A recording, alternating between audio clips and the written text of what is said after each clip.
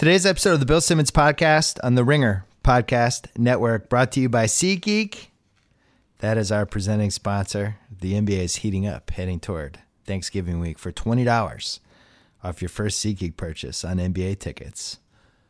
You know, like Warriors at Celtics Thursday night. Use promo code BSNBA. Download the SeatGeek app or go right to SeatGeek.com. We're also brought to you by the Ringer Podcast Network.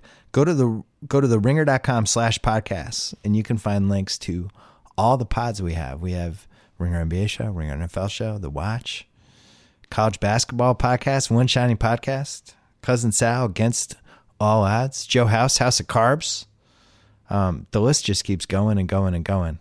Larry Wilmore, Black on the Air. Go there, find the pods, and listen to the pods at 3 times the speed. Go to theringer.com as well, because this week we have Superhero Week. Oh, yeah. Counted down the top 50 superhero movies of all time. I have not checked the list yet because I know it's going to hurt my feelings. Anytime the millennials make lists, I always end up getting offended in some way. Theringer.com, Superhero Week all week. Coming up, conversation I had with Ta-Nehisi Coates, one of the most important authors, I think, of this century that has emerged. We did the conversation last week when he was in Los Angeles, saved it for today, and it's really good, and it goes in a bunch of different directions. But first, Pearl Jam.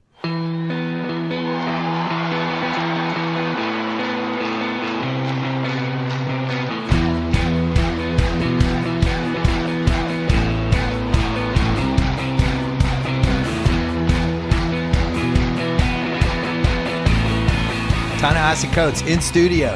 Thanks for having me. We've never met until like 5 minutes ago. You're a sneaky tall guy. Nah, but I feel like I know you, so. Solid 6'4". I was surprised. Yeah. I'm adding you to the sneaky tall all-stars. You know what, though? I would take it down to about 6 feet or 6'1". I think unless you're athletic, anything over 6 feet or 6'1" is just useless. Too many expectations? Yeah, and with the also height? you just bump your head a lot. It is true. Yeah, you just bump your head a lot. That's it. It has no use for it. You know what I mean? So I'm trying to think if you don't play sports, what would be good about being 6'4"? nothing. Absolutely. You stand nothing. out in any crowd. Yeah. You're like 2-3 Which I hate inches doing. taller. Yeah, all of that is bad. Everything, you make a target of yourself. It's all bad. Cars are bad. You have to put the Cars seat back. are bad. Airplanes are bad. Airplanes are definitely bad. Airplanes are terrible. I could bear. I'm like 6'1" and 3/5. Yeah. And I think that's about it's the like perfect height. well, airplanes. It's not. Well, no, not at all. Depends. Not at all. But in general, I think about 6'1" is ideal. Well, people don't know this. Your entire book is about this. It's just it's actually not. Perfect height. We were talking before we started taping. This is basically you picked 8 Atlantic pieces from 8 different years. Mm-hmm. So it's the compilation book, but it's not. Right. Because you took a really interesting tack that I wish I had thought of with my Red Sox book from a million years ago. You actually wrote a new essay about the year that the piece was from. Yeah. If you had told me you were doing this, I'd have been like, oh, that'll be interesting. I don't know if that's going to work, but I actually thought it worked. It was cool, and it did. It was fascinating how this mirrored the 8 Obama years in a lot of ways. Yeah. No, actually, it was. I feel like there has to be some amount of excitement in creating the thing. Yeah. In order for it to even have a shot at success. That doesn't mean it's going to be successful, but for it to have a shot, you got to at least, like the prerequisites to be excited about it.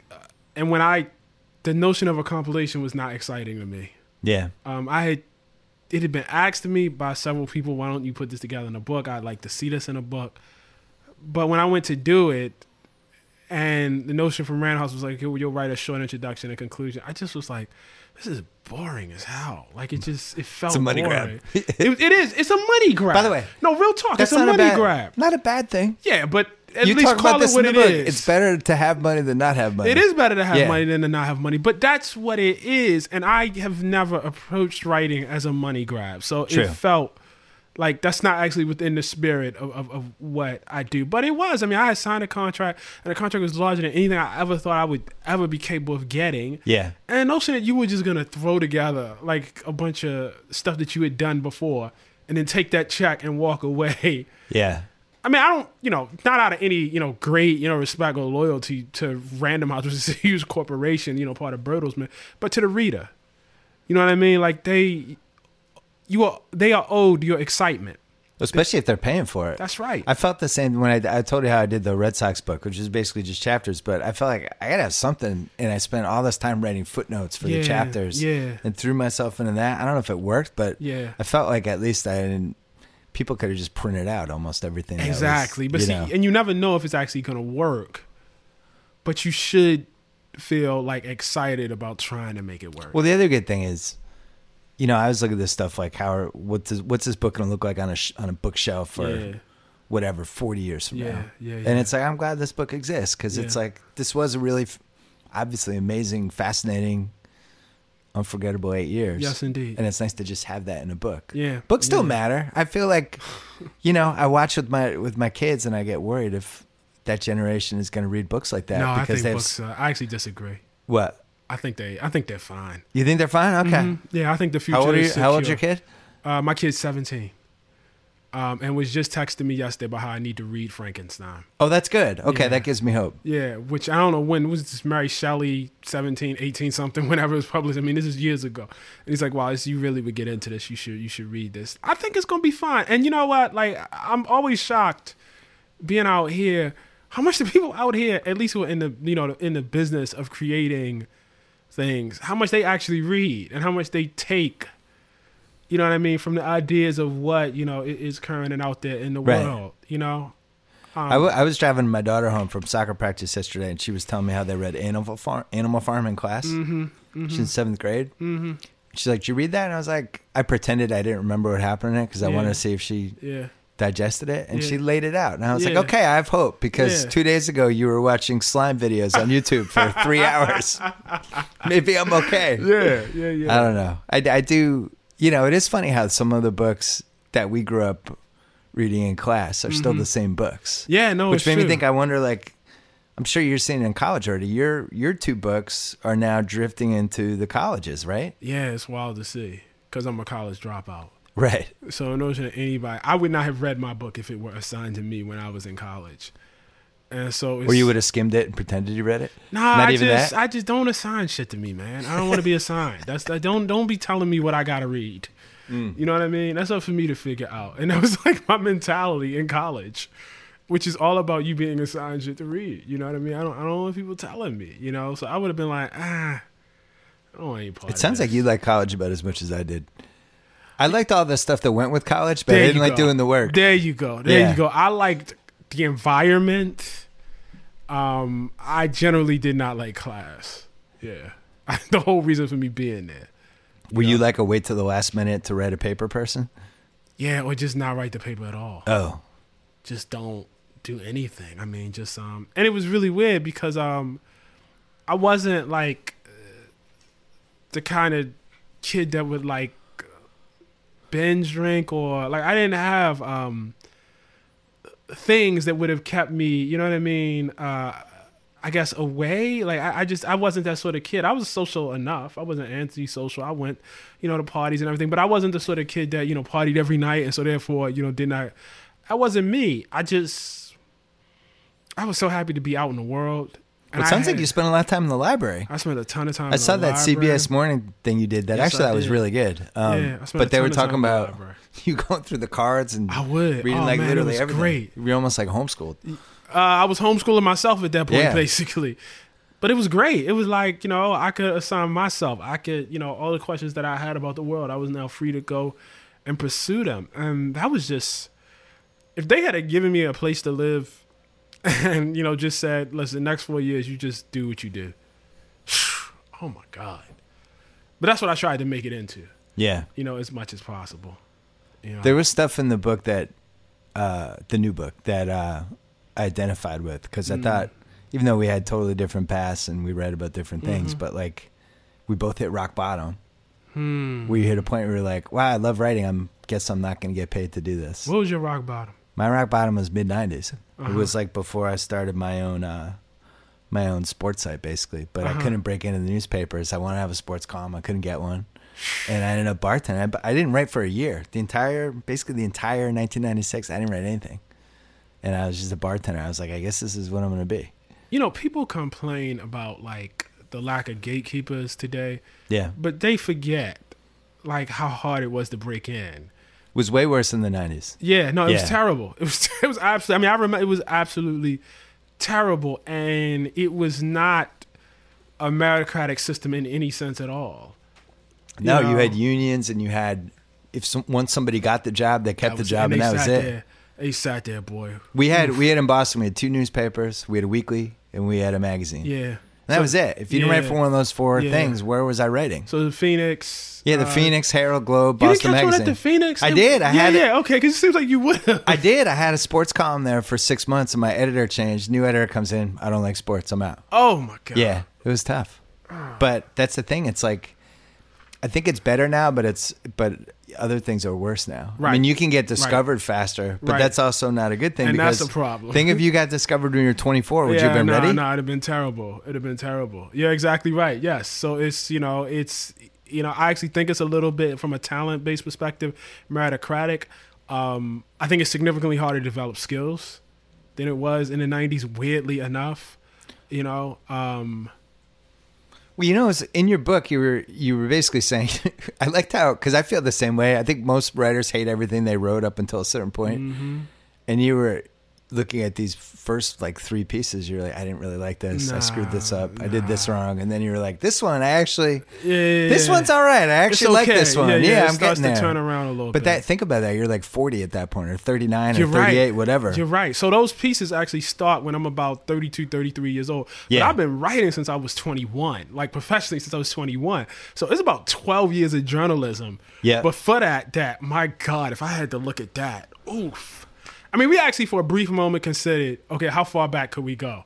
Like, what if we went all the way back? Yeah, because oh man. Yeah, like to when I was, wouldn't it be recognizable? No, I've seen some of that stuff, and it just, I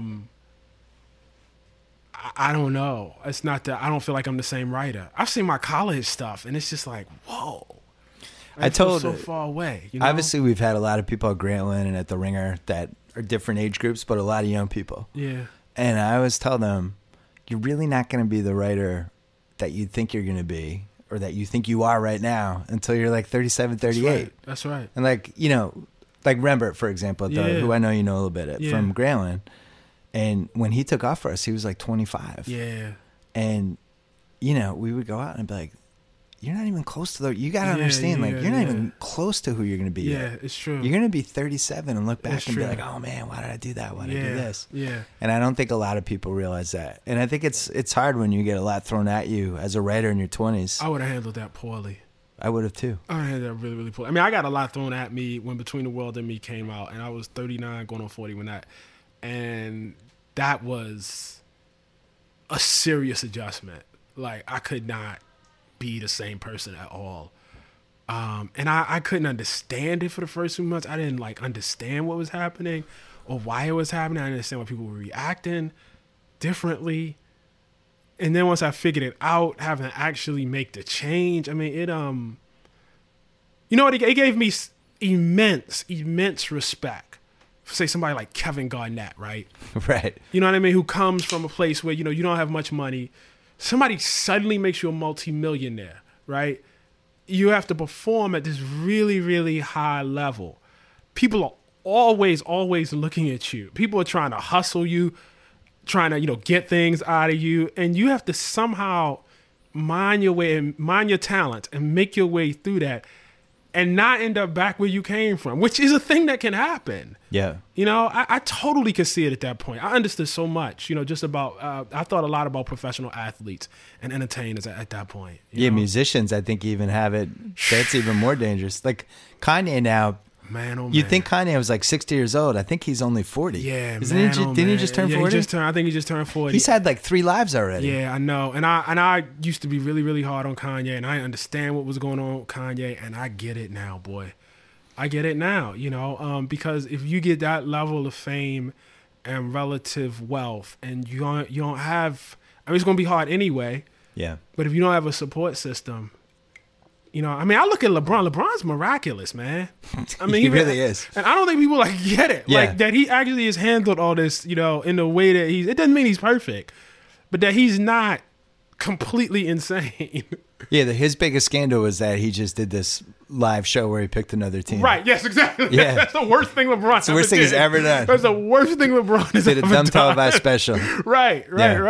But they don't understand how easy it would be to do like so much, worse things. So in the book you were writing about when things really started to shift for you. Yeah. And how hard that was, which I obviously identify with for different reasons. But I think two things change. One is you're the same, but everybody around you changes. That's exactly it. Which I think is a really hard thing to explain to somebody. Yeah. You're the exact same person you were 2 weeks before. Yes. And I can imagine, like, if you're some actor who's never been in anything, and all of a sudden you're in this movie that blows up, and now everybody's kissing your ass, and you're PR people, and you're getting offered this, that, the other thing. Right. I can imagine, you can see why that goes badly. Yeah. A lot of the time. Oh, totally. I talked to, my wife about this, and, we always joke, like, what happened to me between the world and me happened to me when I was in my 20s, I think I would have 15 kids right now.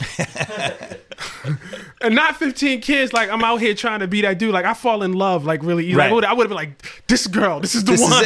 This is it. I want you to have my baby. You know what I mean? Yeah. Then next year would have been another one, and then over. Like, I would have been, like, out of my head, man. Because I kind of was out of my head at that point. And then you throw money on that, and like then you're that kind of access you have, and the ability, man, it would have. And then if you're an athlete or a musician, people telling you how great you are all the time. Oh my God, yes, you're awesome, it would you're the be, best. Yeah, no, it would have been. I wouldn't have won. I mean, the cool thing about it happening later was, I think I had a pretty firm idea of who I was. Yeah, and then I had to, as you said, adjust the folks around me and the changing, but like. My wife didn't change. My son didn't change. Yeah, your friends that you had forever didn't change. My friends they didn't really change, actually. They didn't really change. I had, a couple that did. But for the most part, it pretty much, what was the same. And so that allowed for a kind of foundation and a base to not go crazy. The other thing that changes is being the manager of yourself becomes its own job. Oh, my God. All the people that reach out, they want to do this, they want to do that, they're offering this. How about this idea? You got people in your life you haven't really heard from. Hey, man, I was wondering if... Yeah. And that was... I was the most surprised by some of that. And that's at least... I was looking... Like Zach Lowe, who worked for Grantland, who could tell at some point, like, this guy's going to become the best NBA writer. Yeah. And I remember talking to him about that, about... Your life's going to change. It's going to be, enjoy this because it's going to be really hard to do this every day because you're going to have all these people emailing you, texting you. Hey, man, what's up? You're going to feel like you have to get back to them. Right. They want you to do this, that, the other thing. Right. And it's just going to be hard to do your job. Yeah. You got to be ready for that. Yeah. No. And again, like, I guess one of the reasons why it was hard for me to process was I went through this thing at one point. We moved to New York. We lived in Brooklyn. We lived in this basement apartment. We were, like really, really broke. And we dreamed of like buying like a house in this neighborhood, right? Yeah. All these years later, we finally get the money together after Between the World and Me. It's like, my God, we can actually buy a house. We bought a house, and like, I remember I was on a plane, and I get off the plane. I get a text from my wife, and she says, this is really fucked up. And I look, and the house is everywhere. The interior of the house, there are pictures of it, on all kinds of sites. Somebody has gone. Oh, that you bought the house. Oh. Somebody has gone into my son's Instagram account and like looked at what he was saying. They had photoshopped me into the house. They talked to the realtor, for the seller of the house. It was all there, and she was just like, "That ain't our home anymore. Like, we can't actually live there. That's not a home for us anymore." And it was like, damn, man, we got to the point where we could do this. Yeah. But we can't do it. Like, we actually can't go back. Like, we can't do it. And if we're going to do it, it's going to have to be in some way that we, at that point, we're clearly not familiar with. Yeah. In terms of how to get it done. And the hard thing to process was I knew, like, people did stuff like this to, like, say, George Clooney. And I'm not saying it's okay, but I understood, like, dude, I'm a writer, man. Come on now. I write books. Yeah. I write books. I'm not, out here dating supermodels. I'm not, driving expensive cars. I'm on the train, like anybody else is. It was like I couldn't process it. I couldn't understand why it would happen to a book writer. Yeah, You know? how'd you become a real celebrity? Yeah, what the hell is that? No one cares about this. I mean, you know, like when you're writing, the hardest thing you have to prepare yourself for is that people probably won't care. And so you got to care. Like, you got to generate that for yourself. It almost has to be a private act. You got to be like, you know, I don't care if 5 people read this. I'm into it, and I want it to exist in the world. And you do that, and you conquer that problem, and you say, okay, well, if this is my life, this is my life. And then what do you do when people, like, really, really start to care? Yeah. You know, and so that was a serious adjustment, you know. But on the bright side, money. Money. No, that's real. It sucks to not have money. No, that's a real, that's a very, very real thing. Like when you said in the book how you were in LA and you guys had a steak dinner and you ordered all the courses, like. Yeah. Yeah. I mean, yeah. That it's when you go from you're not sure who's the rent, whatever you're paying. Can we get this? Can we get this month? To at least say, yeah, get the steak at least once. Yeah. No, we and it does make it all the times you're in front of the computer, all those days. Yeah, and that was the first time we had ever looked in our account and ever like gotten a check like that, right? And it's such a funny story. Well, what's cool about your career took off, but you were also like you were doing that blog in the Atlantic, which I remember from way back. And you were just all the way in on it. I was. I loved it. And you're writing on the time. You had this line in the book about how you kind of worry about, I agree with you about when you're writing every day like that. Yeah. It is like boxing. You're ready. You're ready to spar with anybody. That's right. And if you're not doing that every day, your chops can start slipping a little bit. That's true. I know what happened with me. I know. I'm sure I lost something. I'm sure I lost something by backing away from that. And it was tough. It was tough. The problem is being able to stop and start. If you're writing every day, you can be like, it's 9 o'clock. I'm going to go. I'm going to bang out some words. That's right. If you don't write for a week, it's like, uh-oh. That's right. And I do. I still write pretty regularly, but it's not the same as writing those pieces and being in interaction. It was interesting because we had this, me and my editor, Chris Jacks, we had this whole conversation about whether to talk about money in the book, like whether to be like, yeah, and whether and how much to actually talk about personal life changes. You know what I mean? Yeah, but the part of the reason you succeeded was because you stayed genuine, and it would be hard not to discuss some of that stuff. How you not acknowledge that? How do you not like talk about that and say this is like? But you don't want to. I don't know. I think like we feel like there's certain things that are indecent to speak about publicly. I agree. But one of the big obstacles for people that want to write is lack of money. I mean, that's a huge... Especially now. Yeah, especially now. It was always such a huge barrier of I remember I wanted to get into magazines. And at that time, I don't think now, but all of the magazines I wanted to write for when I was in college and coming out of college, you had to do a free internship. In other words, you worked and you weren't paid. Yeah. You moved to New York and you were not. And who would have the money to move to New York and work for free? But that was a thing that people did, you know what I mean? To get into Condé Nast, New York, Esquire, GQ, places like that. And it was such a barrier. You know what I mean? It was such a barrier. So to go from that and to go from struggling with it to like, but I'm telling you, like in an instant for it to like flip. Yeah. I mean, you go through some mental gymnastics, seriously. You really do. Well, I would say the other weird one is all of a sudden Obama's reaching out to you, like, hey, why don't you come down to the White House and we'll have lunch and talk about some of the stuff. Yeah. Because you'd been mostly positive about him, but you've been critical about some things. Yeah, and he don't reach out about the it's the critical things that he wants to talk about. It's like, hey, dude, so that thing you said, he's ready to... No, he wants to have a fight about it. He likes to fight about the stuff. He likes to argue about it, and... Well, he didn't have that many people criticizing him in a genuine way.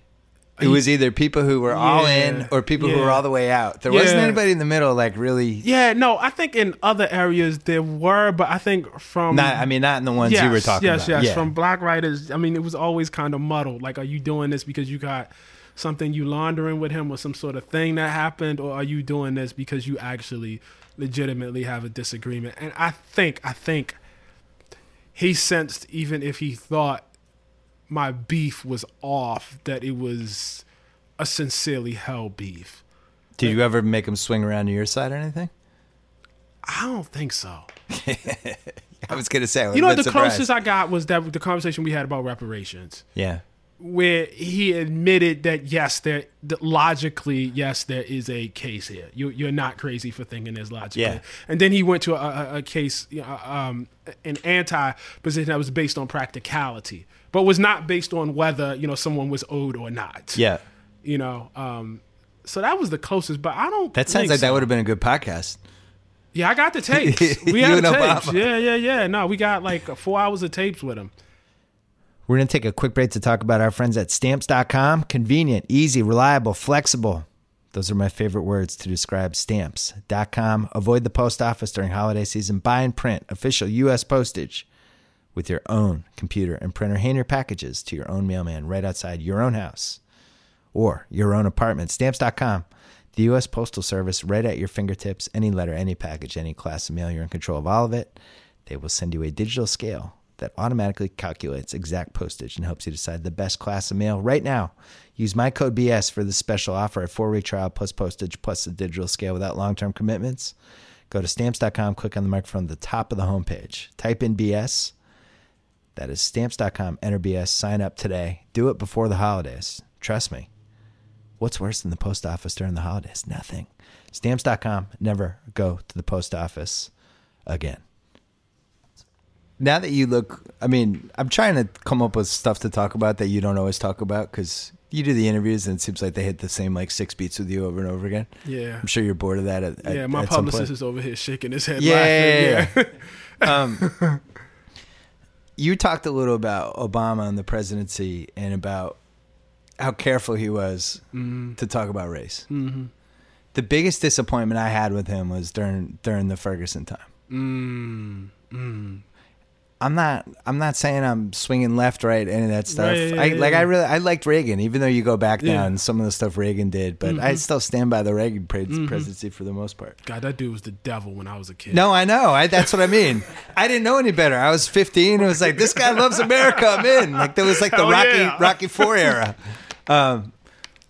But with Obama, I really did think, I thought it came from a genuine place. And I thought his family was kind of a family that we needed as a country, which you've written about. It was kind of the Cosby family for our generation. Right. I love these guys. I know this daughters, all that stuff. Right. But Ferguson, I felt like he sat it out and it really bothered me. And I felt like we really needed him. Those specific 3 weeks, we needed something from him. And it was heading near the end of his presidency. And he didn't do it. Why do you think he didn't do it? All right, so I'm actually going to defend Obama. Please, let's do it. We had Ferguson. The first thing is Ferguson was after a series of things had happened. Yeah. And I have a distinct memory of him being asked to, speak to this. And there were fires in Ferguson at that point. I think the media was doing split screens. And he had, if this was, I don't know, year 6, 7, 8, I don't remember, repeatedly tried to explain after Trayvon Martin, for instance. When Trayvon Martin happened and then after the verdict had happened, Skip Gates, he repeatedly tried to explain to the country what the frustrations were from African Americans in a way that would be most palatable to, the broader country that had elected him. And he got shit on. Yeah, and then at a certain point, it's listen, man, I've tried to tell you this 7 times. Yeah. What is I don't have the different, I remember watching him thinking, boy, he looks tired. You know what I mean? And I would be too. I don't, it's how many ways can I say, listen, this is a real thing that people are upset about. So that's my first defense. But the second defense is that he actually did do something. And what he did was he appointed an attorney general in Eric Holder who went down to Ferguson and investigated the actual killing and, figured out that it had not happened as, a lot of protesters did and was brave enough to say that, but did not stop there, actually investigated the police department and revealed that the city of Ferguson was basically running like a kleptocracy and they were using the police department to rob the community. And that was the reason why this killing had turned into this huge thing, because they had this laundry list of abuses. Even if that particular killing didn't happen the way they said it did, there was a laundry list of things that made them so skeptical, of any sort of official version of the police. I can't remember a time in my lifetime where the federal government went and investigated a police department in that way. I'm not saying they haven't, but that just stood out to me, and it's exactly the sort of thing that would not happen today. What do you think the country needed from him spiritually from a moment like that? I mean, now we're nitpicking because the president we have now is the opposite. He'd go in and pour gasoline on the fire. Right. But, I mean, maybe there's nothing he could do. When I interviewed him for GQ, I did feel like he felt like he waited a little too long to get involved. I mean, what was he going to do? I don't know. I don't know what he's doing. Like some things, like president is not king. He ain't, the Pope. What the basic problem is and remains, you have a critical mass of Americans who seem intent on looking away from certain things. And he can't make people look. If Obama, who tried to explain this in a way much, much more palatable than I would explain it. Yeah. In a way calculated, and I'm not, I think this is the job of a president, in a way calculated to, get people who are not necessarily on his side, not from, the experience that he's talking about, to see it. And folks can't see it. I don't know, like that it's up to him. Yeah, I might. It almost like with an athlete where you think they should have had a 40-10-10 other night and they had a 32-8-8 or something. Right. But that like a comparison I think is exactly right. I think of it more like quarterbacks in the NFL, with the notion that obviously the quarterback has the most power because of balls in his hand, but neglecting to understand that the quarterback is working within a broader system. True. You know what I mean? So maybe the answer is nobody could have made that situation feel better. I don't think so. Because I thought out of anyone it could have been him, but now you see everything that's happened since then. Right. I'm talking myself out of this. I'm not going to talk myself out of this though. What's that? Do you think he had a responsibility to worry about who the next generation was that came after him? And do you think he realized that part of his legacy was going to be tied to what happened to his party afterwards? That's a great question. It was almost like if Belichick left the Pats right now, but we had no draft picks left. You know what? No QB, nothing. Right. But to take that further, it would be like if Belichick didn't really like the dirty work of like looking at, tape over, the next draft class or whatever. I don't think he liked the work of politics. I think it was like his natural instinct, I think, is to find some sort of consensus. Yeah. I don't think he liked being involved with the DNC and doing all the the sort of dirty sort of things that you have to do in terms of politics. But I bet if he had to do it over again, I bet he would. I bet he would have gotten more involved. Think about his last year. He looked like a man that's happy to be out. I agree with that, but think about his last year. All of it was consumed with how am I going to shape my legacy for when I leave? All the media he did. Yeah. Basically, all the decisions he made where I now have to frame, I'm leaving, and here's how I want people to feel about my presidency. Right. And I think the part he didn't realize was, well, wait a second. What if this maniac becomes president? No one thought that was going to happen. He didn't see it. None of them thought that was not a possibility. It would be Hillary Clinton or it would be some mainstream Republican. The idea that the unthinkable could actually happen was not, on his radar at all. Yeah. Now I'm depressed. Shouldn't be depressed, man. I told people I did an event here yesterday, and I always tell people it's nothing to be depressed about. Life is always a problem. It's always a problem. It's always filled with challenges. It's always filled with things that, are irreconcilable in the moment, that can't be, resolved in the moment. That's natural for the human condition, I think about my kids are 12 and a half and 10. And this is the first year that I really worried about the future for them. I think that's the biggest thing for me that's changed this year, other than just waking up in the morning and not knowing what was going to be on my Twitter feed. Yeah. Oh no, this happened? Uh-oh. Yeah. Yeah, no, you're out of point. It used to be like, you'd look at your Twitter feed, be like, did any sports trades happen today? Or, that was like the most dangerous thing that could happen. Yeah. Somebody got traded. Yeah, no, it feels existential right now. Like, it feels like you got a dude who, it doesn't feel like. You got a guy who is very, very little. When you're talking about the National Intelligence Assessment Report, all this intelligence, and folks have to, use pictures and graphics because he can't, read. Right.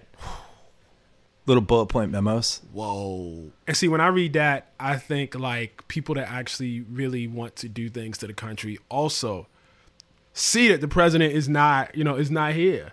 Yeah. Like it's scary. It's scary to, know that he's not on it. Wow. Yeah, so I understand. And the staff is a concern too. The staff is a huge concern. Some unqualified peoples, shall we say. Some unqualified peoples. Yeah. Yeah. Can we talk about sports? Because you never talk about sports. Yeah, a little bit. It's not my expertise. I'm a fan. So, yeah, sure. NFL, NBA, yeah. I want to talk about athletes and specifically like a sport like the NBA. Right. Where you had, in the 70s, everybody was writing the league's too black. Mm-hmm, all the fans are white. Mm-hmm. This can't work. Right. How do we solve this problem? And then the 80s, Bird and Magic show up. That's right. Then the 90s, it swings back again. Right. And all of a sudden, these guys make too much money. Right. So they all think they're gangster rappers. How do we relate to these guys? I'm saying these are all the media narratives. Yeah. Now these guys are gods again. Right. And they have the most marketable guys. I would argue they're more popular than pretty much anyone in any other job. Yeah. What's interesting? What changed? Too, like, what do you think happened? I think that. So here it is. I'm gonna say something hopeful. I have to believe the country changed because they're not any less. Like when I think about that 70s era. Yeah. Like the league is pretty black right now. Like it really is. No, it's not like they whitewashed the league and that's how it was accomplished. There's more foreigners. That's about it. But there's less white guys. So. Right. Yeah. So what changed? Like LeBron's a pretty black, and a lot of them are actually politically aware. Like it's weird. Like they're politically active in a way that like I think about like in the 90s how scared. NBA athletes and athletes in general and how allergic they were, to politics. To this point now where these guys, you know what I mean? They are open with it. They'll wear the Can't Breathe t-shirt. I don't know if the audience got matured or habituated in a way where they decided it was okay. I don't know. And this is actually, I would pose this to you. Does this have anything to do with a stronger union? I mean, what is it that, you know what I mean, makes it so that you have a population of people who are actually very similar to the population of people in the 70s, but they have much, much more freedom and aren't regarded in the same way. So I think I've thought about this a lot. I think they learned from the previous generation for better or worse. So this generation learned from kind of the LeBron and those guys and Kobe and all these dudes that had figured out kind of how to handle their business. Right. That generation dreamed of being the next Magic. Right. Magic was like, here's what I don't want to just be a basketball player. I want to be a businessman. Right. There's a generation that skipped there where you had in the 90s, those guys came in right out of college. Right. I mean, right out of high school or 1 year out of college. Right. And they didn't have the rookie scale yet. They just got crazy amounts of money. Right. And they know what to do. It was like, I'm 20 years old. I'm making $20 million a year. Right. And that generation kind of lost its way and the league started to crack down on it. Right. Set these guys up to succeed, not fail. That started, and now we have this generation that has learned from the LeBron generation. They're coming into the league. I look at a guy like Jason Tatum on the Celtics. He's 19, spent 8 months at Duke, and the guy carries himself like he's 35 years old. I don't think there were guys like that in the 70s. So I think maybe it starts in AAU and it just pushes through. Maybe they learn from stuff. Maybe the people they idolize are different. Right. The guys in the 90s, their idols were Dr. Dre and Eazy-E and Biggie and all those guys. Their idols weren't basketball players. The gangster rap era had gone into the league where those were the guys they wanted to be. So now I think it's like the guys they want to be are LeBron and Magic, and they make all their decisions accordingly. Or I'm overthinking it. I don't know. What do you think? Because like Porzingis is wired like this too. Yeah. Where he's this guy in the 7'3" Lithuanian. I think he's Latvian on the Knicks, and he just gets it. Yeah, he says all the right things. Yeah. That has to be learned behavior from other players. I think you probably, and this is just speculating, probably were on to something with the whole AAU piece, which is that maybe now there are institutions that begin at a very young age, for better or worse, that go all the way up to how to handle your business and that when you're 14. Sort of professionalize and have, because it's not like I mean, here's the difference between like being an actor, right? Once you become a star in the NBA, it's not the first time people started looking at you. You know what I mean? And say, wow, this kid is going to do X, Y. Like, you're used to, that kind of attention in a certain way, Well, think about like Twitter. So when Twitter starts, 2010, all these players have skeletons from those 2 years where they're talking about girls and they're ripping players, stuff like that. Right. The guys that are coming in the league now have no skeletons. Because they know. Yeah. Like Dennis Smith had one piece about, what was Dennis Smith's tweet? Slinging the wood when he was a kid. Yeah. He was like 15. He's like, there's only one thing I like to do, and it's slinging that wood. And then he gets drafted. Yeah. And apologize if I messed that tweet up. It was something like that. And he gets drafted, and everybody throws that back in his face. And he's probably like, oh my God, I was 14. I forgot I did that. But these guys are just so aware not to make a mistake that maybe that makes them better. I don't know. Do you think these guys should be able to come out of high school at this point? Do you think we should go back to that? It's kind of not fair for 18-year-old LeBron not to be able to make money right away. He was 35 when he came out of high school. Like, how does he not get paid? Yeah. My dream, if I was sports czar, my dream would be to have a committee. And they would basically, it'd be like 5 people would be like, you apply. And be like, LeBron, your application's been approved. You should be in the league. Right. I think we could figure out a way to get the right people in, but I don't know how democratic that is. So the question I always have is, why is college, which is exploitative as hell, like better? Like, why is it better to send that person? It's not like college is this benevolent place. It's you're seeing it this year, right? Yes, you are. Yeah. Now you have these guys going for 8 months. Yeah, how they're not in college. Yeah.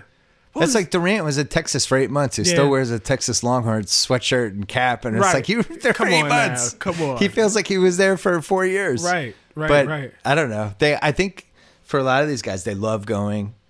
It's the first time they've been out of wherever they grew up in a lot of cases, and it's just like this new. They're like, oh my God, this is amazing, and they just love it. But the bottom line is 8 months is 8 months. Yeah, Yeah. I mean, Ben Simmons was at LSU for 6 months. He was out of there in like March. Right.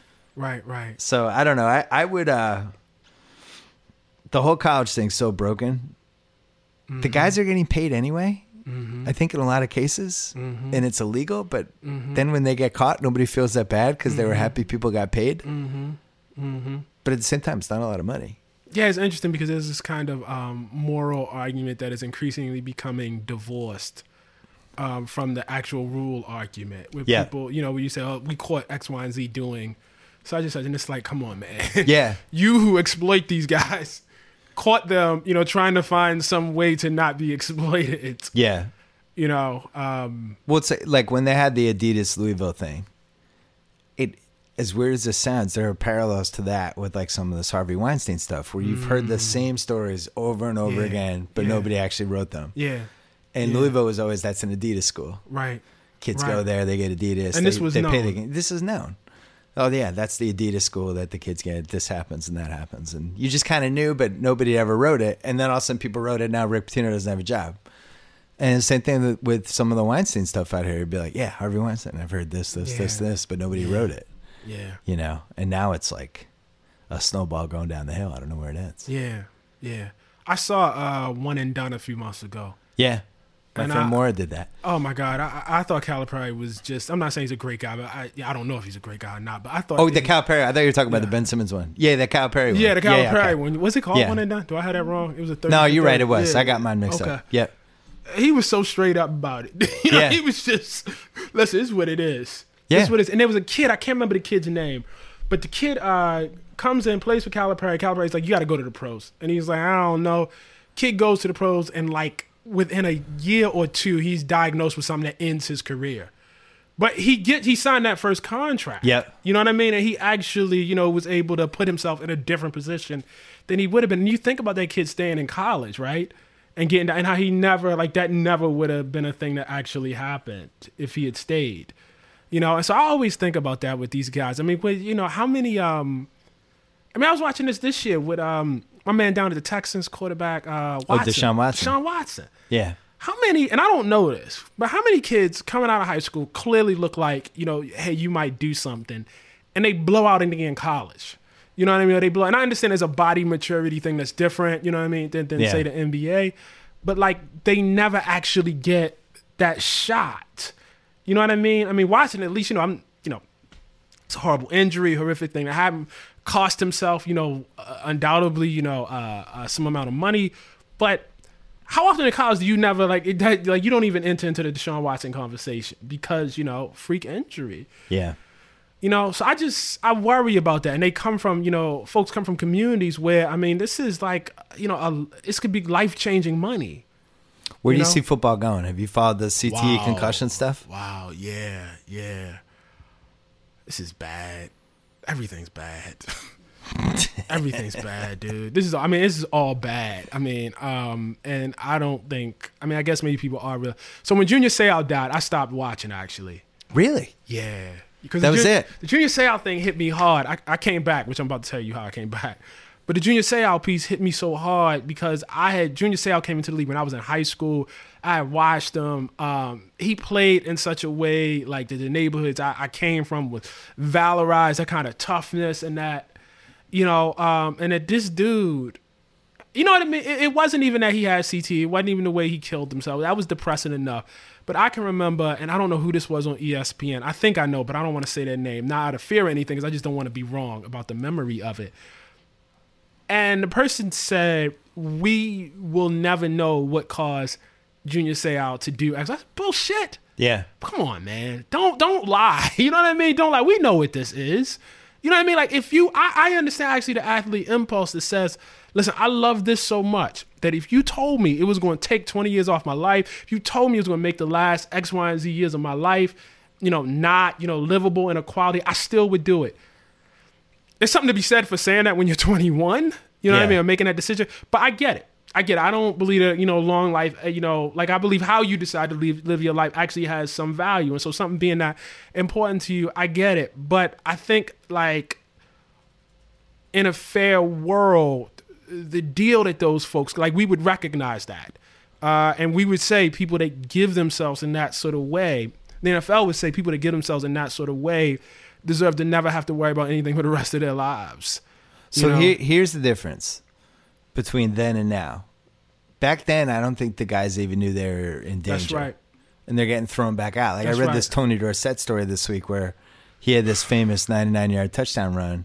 Yeah, I remember that run against the Vikings. Yeah, so he said in the first half he got knocked out cold, and they put him back in, and then he had the run. Yeah. And nowadays he'd be out for 3 weeks. But they would just throw the guy, hey, you ready? Right. That's right. The he got dinged up. He yet? got his bell rung. Yeah. Got his bell rung.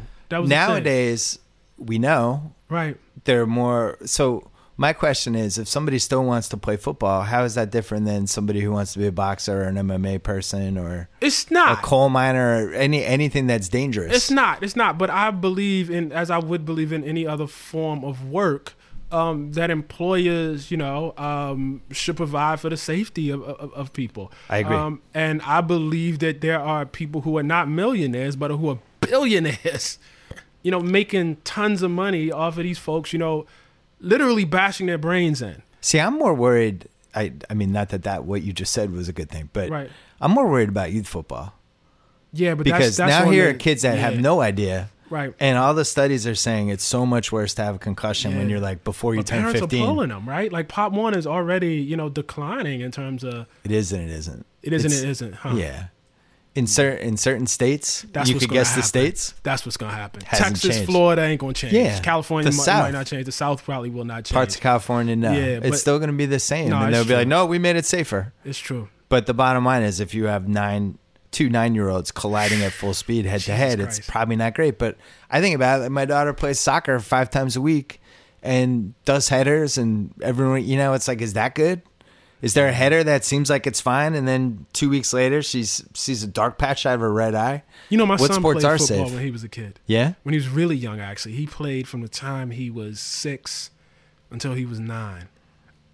This was just as, say, like the Andre Waters stuff was coming out. Yeah. And so I didn't really understand at that point. And I had played, at a relatively, I played when I was like 9 and 10. Yeah. So it just, you want to play football, okay, this is great. We'll go, I love football, we'll go do this together. And I think about it now, man. He actually wanted to play in high school. I said, come on, you can't. You got to think. Right. You got to think. I actually would not have banned him. If he had really, really, really, really wanted to play, I would have said, okay, but we would have had a serious conversation about. I get it, man, because listen, as somebody whose kid played, it's a beautiful thing, not just with your kid, but with the other families that are there. Oh, yeah. You know, you're kind of united in a certain way. And I think in a bigger sense, football functions like that, you know, in general for the country. I mean, the years I didn't watch, I just felt like there was like a social fabric that I had with, say, a guy who I had never met from any background in America. You understand? Like any background. And you could talk sports, you could talk football. I didn't come back, so I went away. I lived abroad for a year. And I came back here, and I was on tour, and I was living out of, like, hotels. And the only thing that was familiar to me, which I had done since I was 5 years old, was I could cut on a football game. Yeah. And that was what brought me back. That was actually it. It was like home. It was familiarity. It was, you know, something to talk about with people who I had nothing else in common with. And so what scares me now is, like, I'm getting this feeling day after day where I just feel when I don't watch, I didn't miss anything. And yeah, that is. I felt that. I watched everything this weekend on Sunday, whole day. All I did was watch football, and at the end of it, I was like, I could have missed all of that. Wow, would have been fine. Now, what's that about for you? Well, there's just not that many can't miss guys in the league anymore. And this Kaepernick thing is just killing it for me. It's like, well, this is, and I was one of the last holdouts because I was like, no, I get it. People don't like when the backup quarterback causes a big commotion. Yeah. And then guys started getting hurt, and they still weren't even bringing him in. I was like, wow, he's getting blackballed. So what was Everybody the point where right. you thought, oh wow, no, this is like this clearly something going on? It was in August when it seemed like I think it was Baltimore was going to sign him. Yeah. Mm-hmm. And they kind of needed him. I don't know if you've seen Joe Flacco lately. Yeah. But it made sense. And, you know, I think that the type of franchise that he would have succeeded as a backup with all the commotion he was going to bring was just a franchise that had their shit together, which Baltimore, I think, does. Right. And you're going to get hit for 2 weeks. He's going to get a lot of media requests, and then it's going to go away. Yeah, it's going to go away, right. And most franchises just aren't stable enough to even deal with that. But some are. And Baltimore and Seattle were the two that it seemed like it made sense. Yeah. And neither of them wanted him. Yeah. And then you hear these, you know, it's not like he was that good. I mean, he was somewhere between a below average starter and a way above average backup. Right. But then you watch these dudes now and it's like, oh my God, how is he not? So the person you just mentioned, the person, like a person that's in that category, that person should be working in the NFL. Like theoretically, that person always worked. 100%. Like, that person worked. And so it's just especially like you see Houston, they're running Deshaun Watson. Basically the same offense Kaepernick's good at. Come on. And then you see Gus Savage and it's like, I can't in good conscience watch this. Like, come on. Like, I actually think he legit got blackballed. But you know what? I think he won. I think people are underestimating how much he actually won. I mean, think about it. This is a guy who doesn't say anything at this point. He doesn't talk. Nobody knows how to reach him. Nobody knows how to reach him. He's not on the field. Remember, wrote a whole feature about him because he got in touch with him. Right, he had to like write about the people around him. Exactly. He's not on the field. He's not doing anything, but his shadow is everywhere. Yeah. Like he's haunting the league. Yeah. I mean, he just, by not even, you know what I mean? Oh, and they hate him too. You're talking about 31 rich old white owners and Shad Khan, the Jacksonville guy. And these guys are like, this guy's hurt our business. I hate him. But how? He's not even in your business now. Like, what is he doing to you right now? Do you know blaming him as he's like patient X for all the stuff that happened. It's so crazy. I mean, do you know what Colin Kaepernick is doing right now? And you actually can know this if you go to his website. He is going to cities and giving away money. Right. That's what he's doing. Yeah. Like, he's not like outside, stadiums, you know what I mean? Like leading the picket line. He's not holding, press conferences. Like, this dude is not doing anything. And do you think he's hated? It's wild. Do you think he 100% even wanted to come back, or do you think he likes the life he has now I think he did. I have no reason to believe that he didn't come back. And what I do think, and I don't know if he reasoned this out, was that if he did not come back, he could, or if he did not get that he was going to win either way. Yeah. Either he was going to get the opportunity to play, or the fact that he did not get the opportunity to play was going to be huge. And this is going to be remembered, man. I mean, this is Tommy Lee. This is, not Tom. John Carlos yes, and Tommy Smith. Tommy Smith. I mean, this is, I think this is Ali in Vietnam. People are going to look back on this and be like, those guys were completely out their mind. The NFL owners are going to be the villains. This is, how the story is going to be told. Oh, they're already the villains. Right. one of the things I like about it is that he sat the first week. And he might have even sat the second week. But it didn't start as like, I'm getting attention for this. Right. He wasn't like, hey, I'm protesting. He was just like, I'm going to sit over here. And then somebody noticed, like, why'd you do that? And then he explained it. Right. And then it blew up. Right.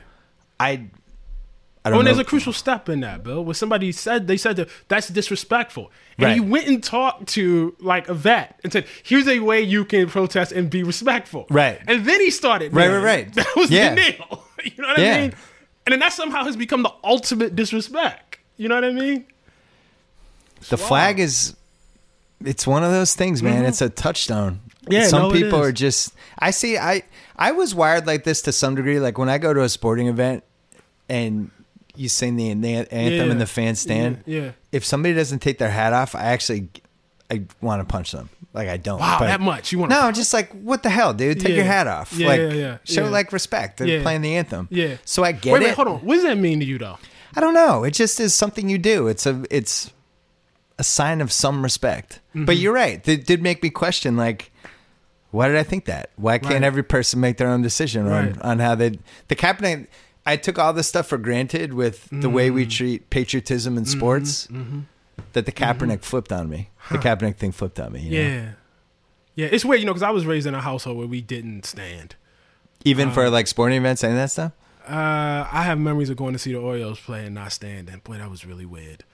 And actually, I probably would stand today. And I think if I were, this is going to sound weird. I think, well, at this point, I would have. But I think if I were in the NFL, I probably would not have been the kind of guy that would have kneeled. Maybe at this point I would have, though, after it became this thing. But the problem is when you talk about this thing, and this is what bothered me about how this unfolded this year, is that then when Trump said this stuff about the owners, and then it's like, now the owners are on the sidelines. It's like, what is this becoming? This isn't and what you talk Kaepernick about was inmates, doing. And like you talking about folks about inmates. See, now I got to kneel. Now this has become a thing. When Jerry Jones is threatening people, telling people they can't, they're dumb or betting. See, now I got to kneel. At that point, I or feel go like one that step would further push me. than kneeling, or go one step further, which is really the issue. That is the thing, because at some point I feel like, and I want to be careful about this because I think folks are in particular positions, and I don't, want to, be dispensing life advice for people, in their situations, who got to deal with their families. But at some point, somebody is going to have to say, listen, I ain't playing, man. I ain't playing. And I guess in some profound way, Cap did that. I think he had to be aware of enough people probably told him, listen, this is going to be the consequences. Like, you need to understand what you're risking here. And what you are probably risking is the ability to play again. Yeah, there was, I think he was resigned at some point this season or preseason that I'm not getting signed. Yeah. Because, if you look at when they wouldn't let him fight for all those years, Ali was giving speeches in college campuses and trying to arrange fights. And all he was doing was trying to get his title back and fight for his name and all that. And he was obsessed with it. Right. And Kaepernick seems a little more beaten. Yeah. Which is sad. Or maybe he realized he won. Like maybe he celebrated. Yeah, maybe I won. I won. Either you're gonna let me play, and I'm gonna get to pursue the thing that I've been doing since I was a child. Or you're going to be haunted by the fact that you didn't do it. You know what I mean? I'm sort of shocked that to me, the long play is actually to sign him. Oh my! That's the smart. I was saying this. I wrote after week 4. I was like, everyone's saying Kaepernick's a distraction. All right, you're the Cincinnati Bengals. You're 0-2 or 0-3. This is a great distraction. Right, exactly, now nobody's going to be questioning whether you should lose your job as the coach. Exactly. They're just going to ask Colin Kaepernick questions for 3 weeks. I thought he would have been an unbelievable distraction. Yeah. Arizona should have signed him. Yeah, you need it. Please distract me. Yeah, I know.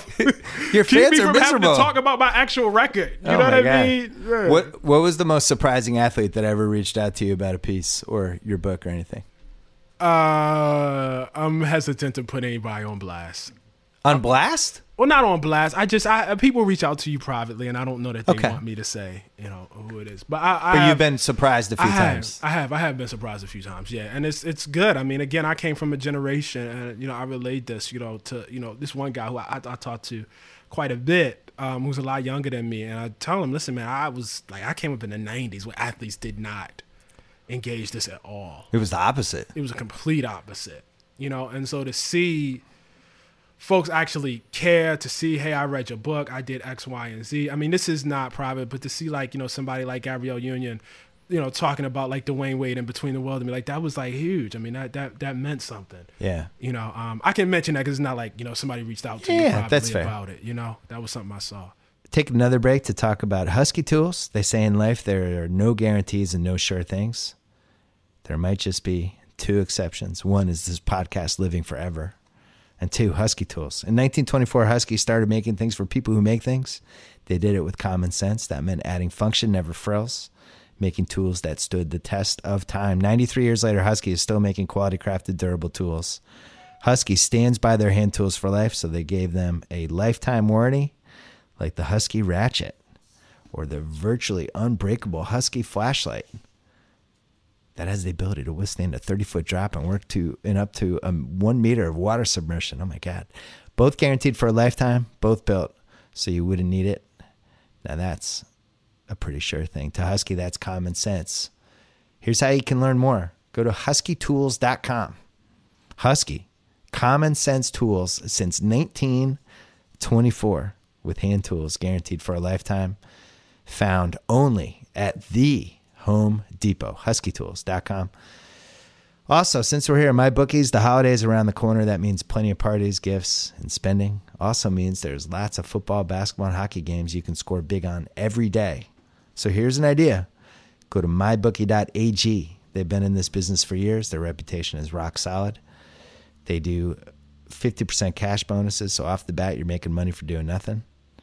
They have the fastest payouts. Seriously, just 2 business days. They have in-game live betting, the most rewarding player perks in the business, and an all-new mobile site that makes wagering on the go a breeze. In-game live betting. The last frontier for me. The one thing I have not done yet. It's going to happen at some point. Lay down some cash. Try to win big today. Join now, and MyBookie will match your deposit with up to a 50% bonus. So visit mybookie.ag. Use the promo code Bill Simmons to activate the offer. You play, you win, you get paid. All right, a little more with Coates. One thing that I'm fascinated by with you is that it seems like you go on music binges as you're writing something. Yeah, I do. Oof. With different things. Like you had like a Marvin Gaye binge. Yeah. It's still going on. So that's what you do? Do you fixate on one something and you're all in on that and that frames how you write it? And you like, what's the reasoning behind that? Whenever I'm working on a piece, I usually actually pull together like a playlist. And I think a lot about like when I'm writing, the reporting and the facts are always there, but I really want an emotional response. And I think about, and music is the thing I come back to over and over again that gives me an emotional, sort of response. And Marvin Gaye, who I, loved since I was a kid, and my mom playing What's Going On, I think about like his ability to use his voice on so many levels and, elicit emotion, like from that, just his straight, sort of normal voice to that kind of falsetto thing he would do, just a virtuoso. And when I'm writing, like I try to bring as many tools as I possibly can. Okay, so now I'm in the first person. Now I'm doing, just sort of straight reportage. Maybe here's some history for you. I try to do that same sort of thing. And so, what's the weirdest musical binge you were on as you were writing something? Probably during the arts, I got really into like, nobody would expect this.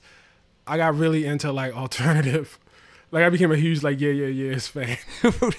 Huge. They're having a concert tonight, and I'm upset. I'm not. Oh, the Yeah, great. Karen O. They're performing in Brooklyn. At what you call it? That spot I was at tonight, like right now. And it's kind of the great lost band of that whole era. Yeah, no, I love them. So I still could binge on the Yes. I love them.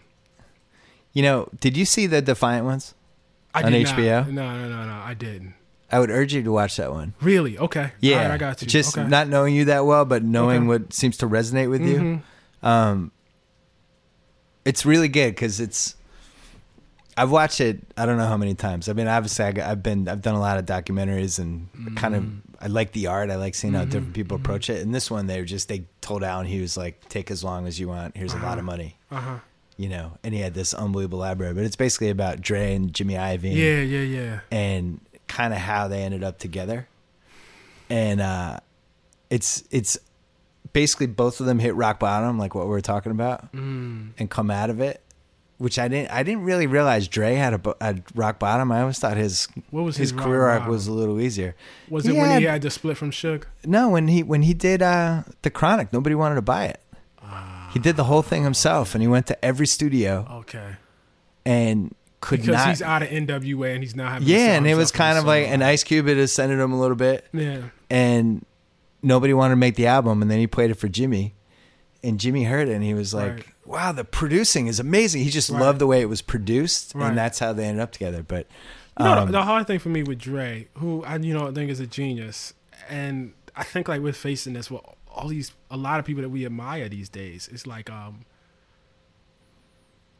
I knew about that attack on D Bonds. I mean, that was sort of known. Yeah. They cover that in the documentary. I was actually surprised. Oh, they do. Yeah. Oh, okay. That makes me want to watch it now. Yo, they did. Oh, okay. I was surprised. Now I'll watch it. Yeah. Because I know a lot of times people don't they just sort of airbrush. They went in on that one. Okay, it was not airbrushed. I'm definitely watching it then. I'll be interested to see what you think. Okay. All right. No, I'm definitely watching it. Spike did one on Jim Brown years ago, and I watched it expecting him to airbrush Jim Brown. He did not. He went in on Jim Brown and his thing. Like the woman he threw. Was it like off a balcony or something? It was horrible. Yeah, it was bad. It was bad. And he didn't let that sit. He went at it. What'd you think of the OJ documentary? Incredible. I mean, I know Ezra, and Ezra was trying to get, when I heard, he's like, listen, he wanted me to be in it. And I was like, I don't want to. I don't feel like this is my expertise. I can't really talk about this. And then when he got it done, he said, listen, you got to see it. You have to see this. And I said, okay, all right, and he might have sent me the whole thing, but for some reason, I only had one episode. And I went right through the first episode, and I was like, I don't have the rest of this. I want to see all of it right now. It was, dude, that documentary is incredible. It's incredible. I mean, it's like it's one of those things where somebody is working in a form, and they defy the form. They do something, it feels like it's beyond what it actually is. It has no right to be as long as it is and to hold your attention the way it is. Yeah. It shouldn't be possible to do that. And he did it. I think about there's a scene where OJ is in Buffalo and he falls down and he gets back up and keeps going. And Ezra got the music right, when OJ would run, he got the actual beauty of him running, and somehow did not slight any, any other aspect of that. I mean, to say, and I think this is the conclusion of the documentary, to say, yes, he probably did it, and yes, the jury got it right. The case was bad.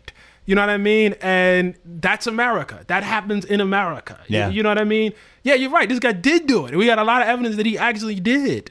You know what I mean? And this guy was a horrible person, but this was a bad case. And the people that you asked to judge this case had no reason at all to trust the people bringing the case. I thought it was tremendous, man. Man, if you like moments from documentaries, the Defiant ones, the first time they showed Tupac. Wow. It's slow motion. He's come around the corner and they're playing So Many Tears. Wow. And it's just 45 seconds, but it's quiet first. And I'm telling you, you got to see this one. Okay, I got to see it. Yeah, you got to bang it out. It's too long. It gets a little infomercial at times, but it has some of the best segments. So did you feel the OJ one was too long? I'm friends with Ezra, so however I answer this, he's going to interpret it, and I'm going to be in trouble for 6 months. Okay. I always feel like documentaries can be tighter. That's my answer. Wow. Yeah. See, when they told me how long, was it 6 hours? No, it was like 7.5. Okay, I was like, that's ridiculous. But when I watched it, there was no moment where I was like, I didn't have it. I didn't have a lapse. I didn't have a moment. You know. I wouldn't change anything about that doc. Yeah. But I was to answer that question, I'm always gonna feel like, all right, if we went back into the edit room for another 3 months, could we make this a tiny bit better? I don't know. I think you could say that about any documentary. There's always something always something to take out. It's a lot like documentaries are like writing. I think that's why I like them so much. Where you'd be like, sometimes you have a 5,000 word piece, but it's not the right length. Yeah, and it's like, what if I take out this? Yeah. No, I hear you. And then he got like the thing for me was when he went to re-interview the cops. Yeah. And I was like, oh, I see why these people didn't convict. You guys are horrid. Like, you're horrible now. Like, right now, in 2015, 16, you're horrible. Yeah. Like, you're just as horrible as you were then. Like, whoa. Yeah, it was a confluence of events. My God. And I was like, do you realize you're on camera? Yeah. Like, do you realize, like, you're talking right now? Like, what you're saying? What do you think? What are you writing about these next 8 years? I Thought about it? Yeah, I think a lot about it. I think, and I've said this before. I watched. You think you could do more features potentially? Would you do more profiles? Or you have your lane? No, I don't have. I definitely don't have my lane. I think a lot about fictional storytelling because I watched this really beautiful, incredible, one of the best films I've ever seen. Film yesterday by Ava DuVernay, Middle of Nowhere, about a woman whose man is locked up and the attempt to keep the relationship together. And wow. it said so many of the things that I think I try to say in my more, aggressive, declarative work and said them very, very quietly, which you can do in fiction. You can do. I mean, I'm writing comic books now, and it's a similar thing where you can, the political statements can be underneath of the story. And I'm weirdly enough, more of a story guy than an idea guy. I'm forced to be that way because I write for The Atlantic, so I have to, I'm forced to be the way where I put the idea on top. But I'm attracted, and maybe this doesn't have to be fictional, but you know what? In a weird way, like I'm tired of fighting with people. Like I feel like I'm kind of sick of hearing myself cite the same stats about the same thing, cite the same history. Like when John Kelly had the slavery thing, you're like, all right, I'll put on the boxing gloves. Yeah, I know. Okay, And it was all like, right, I'll make it really you feel, was against some tomato can, right? Yeah. Like it was like, fight this dude. See, it's dangerous when you're no longer challenging yourself. Yes. It's dangerous when you're putting, you know what I mean? Like you really are setting yourself up. And I feel like I am entering I'm getting close. I don't know if I'm there yet, but I'm getting close. Wasn't this the plot of Rocky 3? Maybe you need a Clubber Lang. Maybe you need a younger you. Clubber Lang. Yeah, you need somebody on the way up. Clubber Lang. Oh, who's that guy? Yeah, but it's more like I feel like to do that as a writer, like you need to go do something different. Like you actually, I talked to and this is scary, man. I talked to my wife yesterday after I watched Middle of Nowhere, and I said, you know what? I realized that like in the kind of journalism I'm doing, boy, I can't believe I'm gonna publicly say this.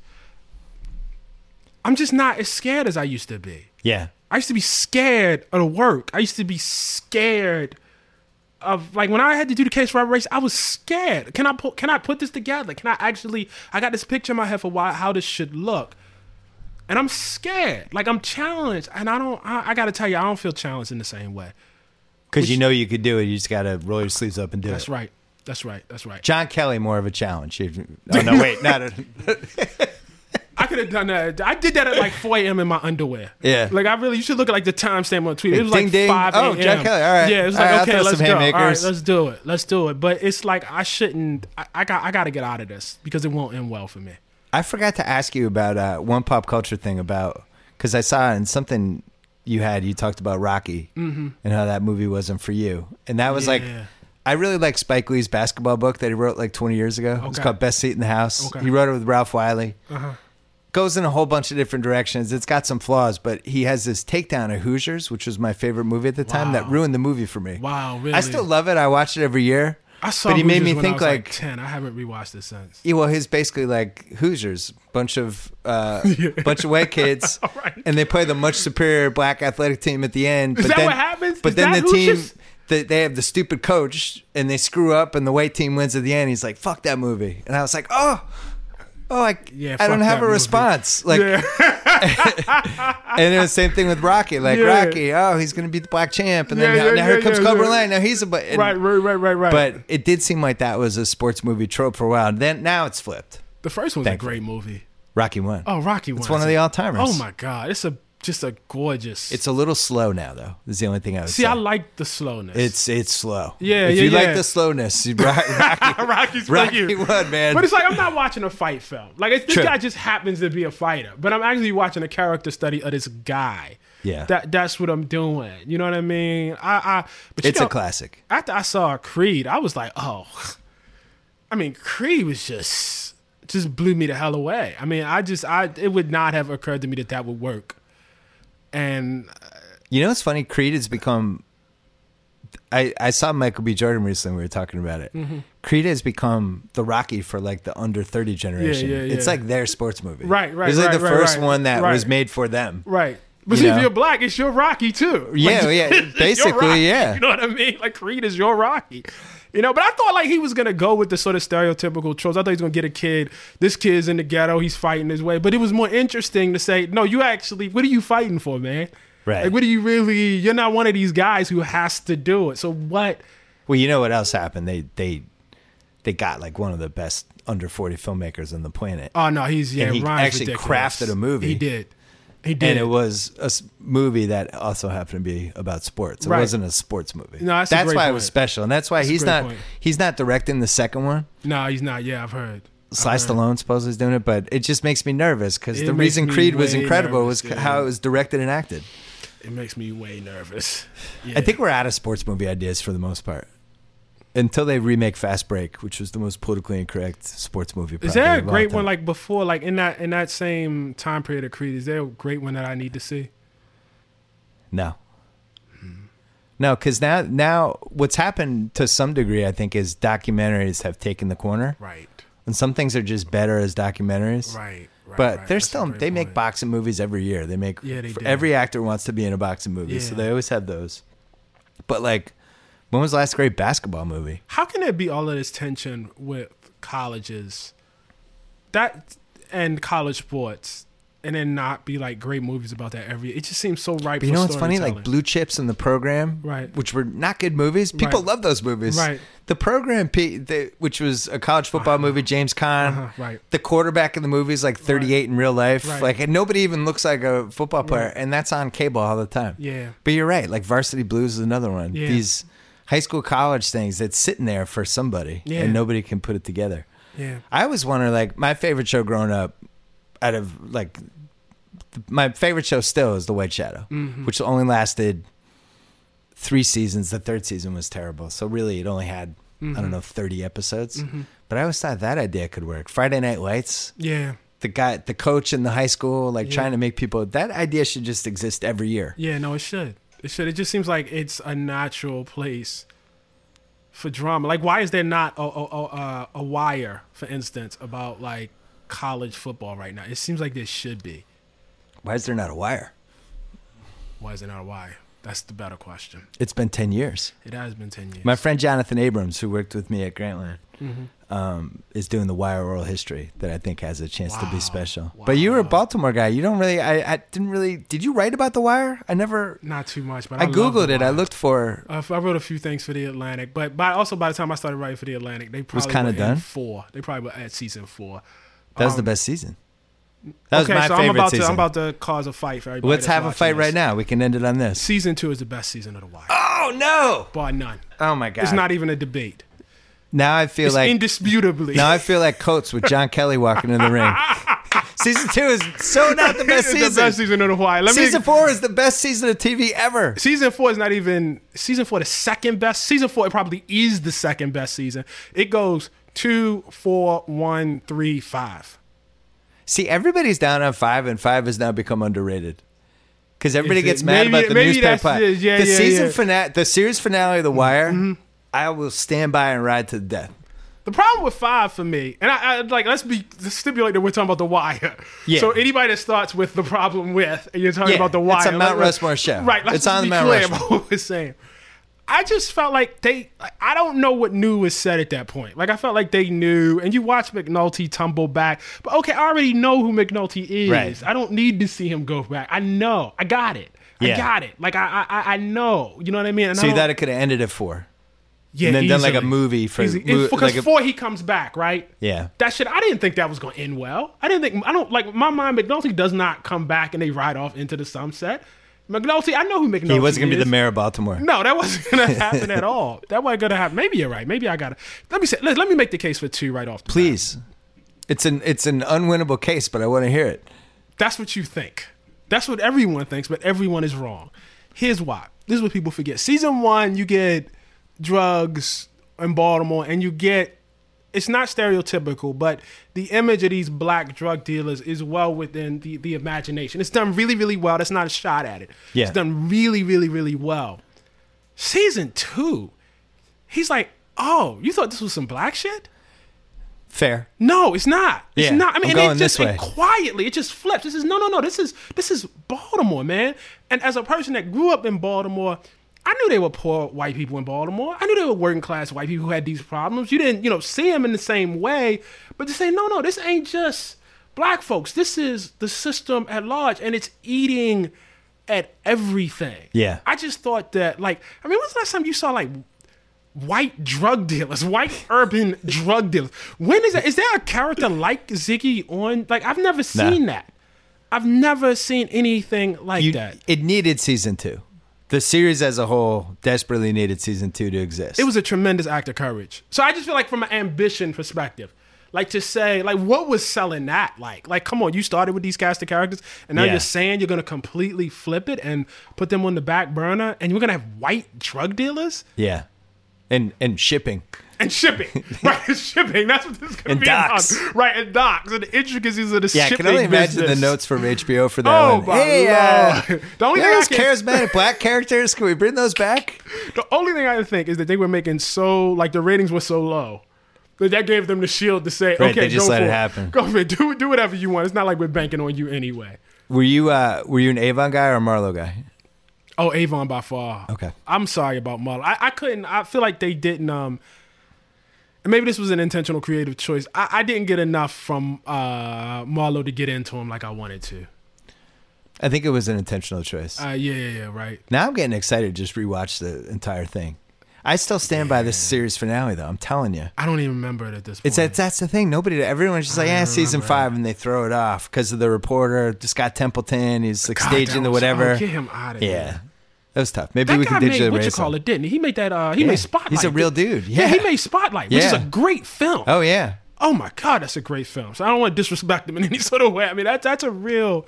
I have hopes for people are talking me to this Washington Post film about Watergate.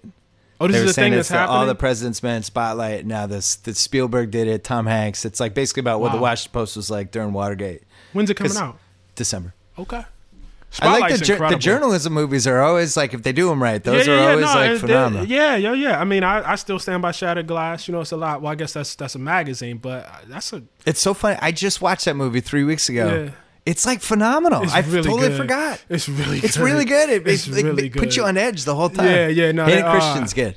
Yeah, he is, and it's the weird thing about Shattered Glass is you almost don't want him to get caught. They put you in his seat, and it's oh my God, he's gonna get caught. It's like Heat, where you start rooting for De Niro. Right, exactly. You start writing a movie where you root for the bank robber. Yeah. Shattered Glass can never happen now because we have Google. People Google in 3 minutes. Wait a second. Wait, what's this company? It couldn't. No, that's mid-90s, man. It's a different thing. All right, Ta-Nehisi Coates. This is fun. Thanks This for is having different me, than bro. most things you do, right? You said what? This different interview than most? I mean, it's you, man. So of course, All right, cool. I knew that. I just knew wanted it to make was gonna sure. be. No, I knew it was. You're be. in the circuit. Yeah, Greg over here didn't he? He didn't have to sell me on this, man. He just said Bill Simmons. We did get talk about 80s Nike posters. Maybe next time. Next time.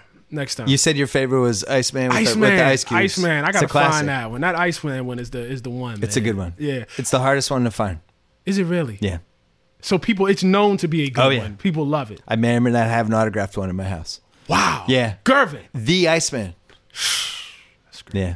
One of my favorites. Yeah. All right. Good luck with the book. All Thank right. you. Thanks, man. Thank you.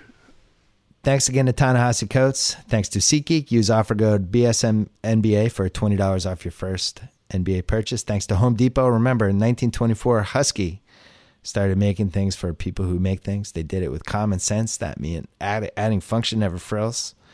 Making tools that stand the test of time. 93 years later, Husky Tools still making quality crafted durable tools, including hand tools, guaranteed for life. Learn more at huskytools.com. Husky Tools found only at the Home Depot. Thanks to Stamps.com, you got to avoid the post office during the holidays. Why not buy and print official U.S. postage with your own computer and printer? Enjoy the Stamps.com service with a special offer that includes a 4-week trial plus postage and a digital scale without long-term commitments. Go to Stamps.com, click on the microphone at the top of that homepage, type in BS. That's Stamps.com, enter BS, Stamps.com. Never go to the post office again. We are back on Friday with a brand new episode of the BS podcast, and also we'll have a new column on theringer.com. I read about NBA this week, thinking about it. It's been almost a month. I have some NBA thoughts building up. Until then, the BS podcast. Wanna see them, wanna waste